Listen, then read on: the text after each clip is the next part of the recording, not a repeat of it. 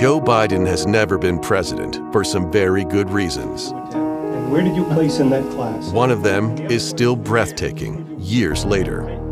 I think I probably have a much higher IQ than you do, I suspect. I went to law school on a full academic scholarship, the only one in my class, and in fact ended up in the top half of my class. I was the outstanding student in the political science department at the end of my year. I graduated with 3 degrees, and I'd be delighted to sit down and compare my IQ to yours if you'd like, Frank. Really, Joe? Biden now concedes he did not graduate in the top half of his law school class, that he does not have 3 degrees from college, and that he was not named outstanding political science student in college. Newsweek says Biden actually went to school on a half scholarship, ended up near the bottom of his class, and won only 1 degree, not 3. Now Biden says Newsweek is right. His memory had failed him. Joe Biden, unsuited then, unsuited now. Come on, man. You're listening to the WR Podcast. Let freedom ring. Simple talk on current events with a little bit of how you would say a punk rock attitude. With your host, Will Ramos. 7 days. Did I say 7 days? 7 days. 7 days. Did I say 7 days? Yeah, 7 days. 7 days for what, Joe? I'm prepared to say that I have a record of over 40 years and that I'm going to beat Joe Biden. On Tuesday, September 29th, the first debate will happen, and I'm surprised that Joe's team hasn't come up with an excuse yet. Come on, man. As I look back at Joe Biden's career, and he's definitely not the same, and it's getting worse. 47 years of only coming up with a 1994 crime bill that put a large chunk of the black community in prison, and co-signed a Violence Against Women Act. Now, Biden did not go to Syracuse Law School on a full academic scholarship. It was a half scholarship based on financial need.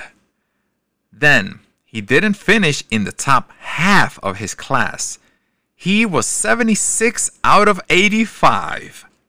He did not win the award given to the outstanding political science student at his undergraduate college, the University of Delaware. He didn't graduate from Delaware with 3 degrees, but with 1 single BA in political science and history. Talk about 4 Pinocchios. Now, Biden's first run for the presidency more than 3 decades ago exploded in a controversy over plagiarism.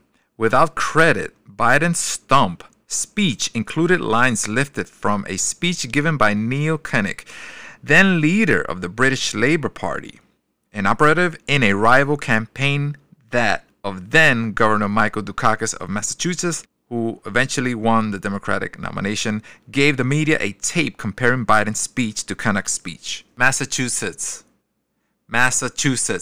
I have a problem with that word.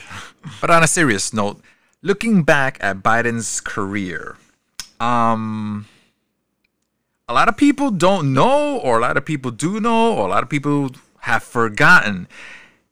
In 1988, after complaining about headaches and neck pains, he had brain aneurysms and he went under surgery. And they went in one side and then it went into the other side to stop a potential burst. In his own words, here he is explaining what he went through back then. And this is probably the cause, or is most likely the reason and the cause that he speaks the way he does or thinks the way he does.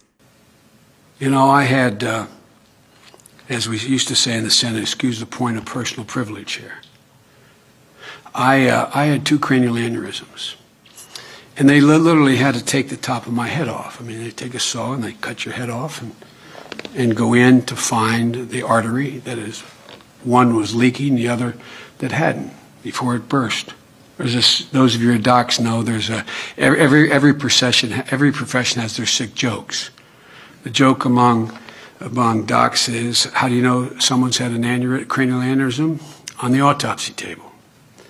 Only 20% of the people have it even get to the table. Well, one of the fascinating things is the second operation, after the first one, which was a bleed, and they gave me a relatively low chance of surviving. I remember going down to the doc, asking the doc, and you're counting the ceiling tiles, and you're heading into the operating room. A lot of you have been there. And I said, Doc, what are my chances? I had two great neurosurgeons. And I'll never forget, I will not mention his name, he's one of the leading neurosurgeons in the world. He said, Senator, for mortality or morbidity? And I'm thinking, I swear to God. I'm thinking, oh, geez, well, I said, let me put it this way. It was a long road to the operating room. I said, what are my chances of getting off this table and being completely normal? He said, well, your chances of living are a lot better.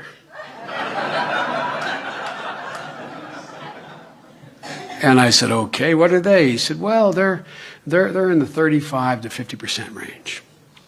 And I thought, well, seriously, I was a born optimist. I said, well, hell, that means 35 out of 100, 50 out of 100 make it. I might as well be the one. I said, what's the most likely thing that will happen if I live? But no. What? He said, well, the side of the brain that the first aneurysm is on controls your ability to speak. And I thought, why in the hell didn't they tell me this before the '88 campaign? It could have saved us all a lot of trouble. You know what I mean?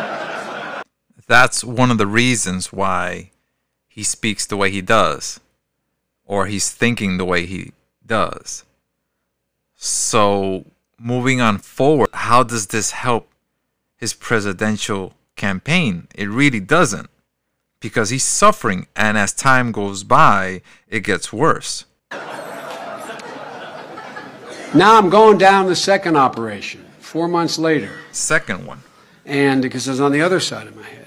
And this is not about me, but it's about the truth. They put together the same crew. As you know, they always want the same anesthesiologist, the same team if they've done an operation on you. And so there was a great guy named Dr. Hart, military. He had been transferred from Reed down to Texas. And they brought him back. And he's the anesthesiologist, and I'm going down. Now, this operation had a 98% chance because it hadn't bled at all. They told me this was going to be. And so, trying to make me feel better, the doc, kidding the neurosurgeon, looked at me and looked down at me and said, Senator, do you know why neurosurgeons have the biggest egos in medicine? I said, no, I don't know. He said, who in the hell else would go into the brain with such confidence knowing as little as they know about it? And I thought about that for a second and decided to stop thinking about it. But all kidding aside, there's so much we don't know. So much we don't know. I think he should suspend his campaign because I think it's abuse. Because if you rewind the tape with the loss of his first wife, his daughter, and he also lost his son due to brain cancer, it's a lot, it's a lot for the human mind to take. And especially with those operations and with the pressures of the presidency, I don't think it's right that they push him. Regardless of the deep state, he's an empty suit, he's an empty shell that he's not going to navigate. People behind him will navigate regardless of all that. He shouldn't be put through all this strenuous pressure. And so far, the debate is on the 29th, and they haven't canceled it. We'll see. But you can see in all the recent town halls, the speeches that he makes, everything is now on teleprompter. Even his questions are answered by teleprompter. He has to read it because he'll sidetrack and he'll go in a different direction.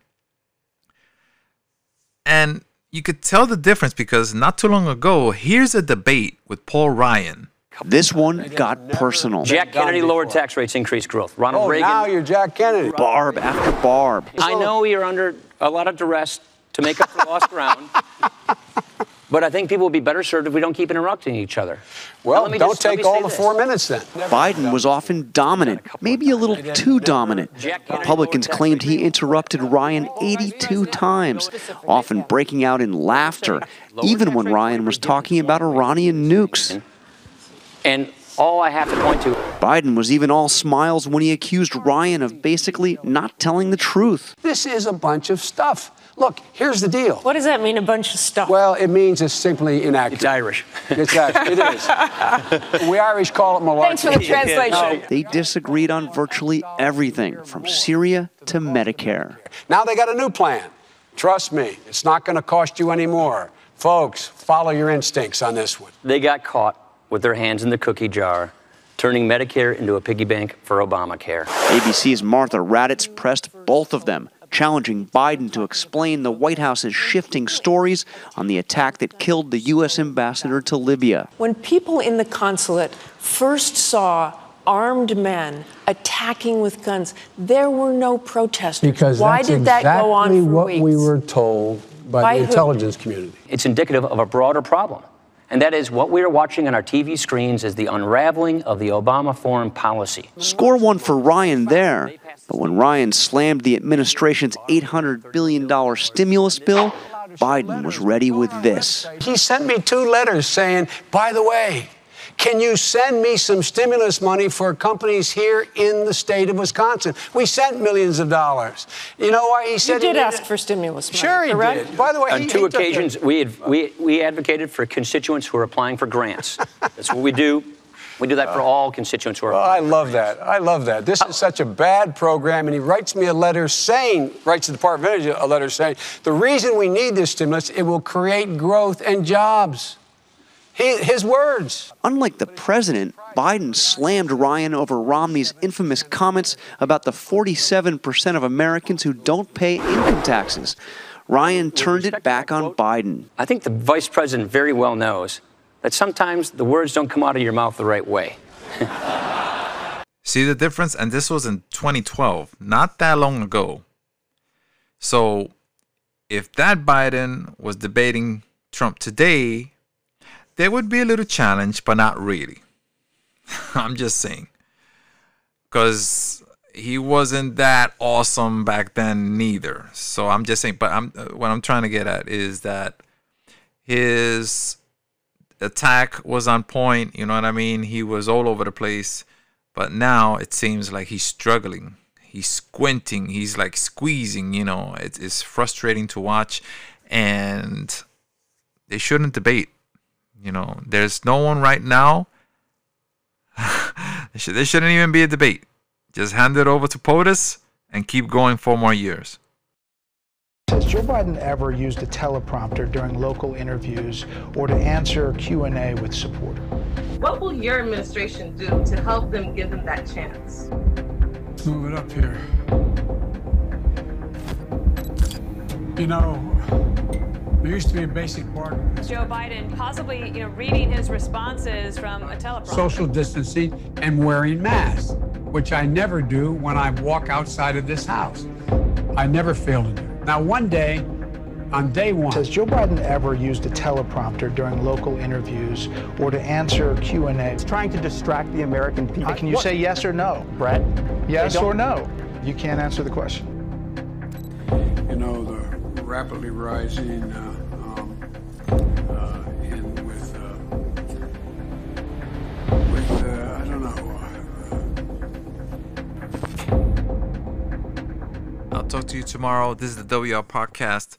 Let freedom ring. Subscribe, share, do all that good stuff, and stay tuned.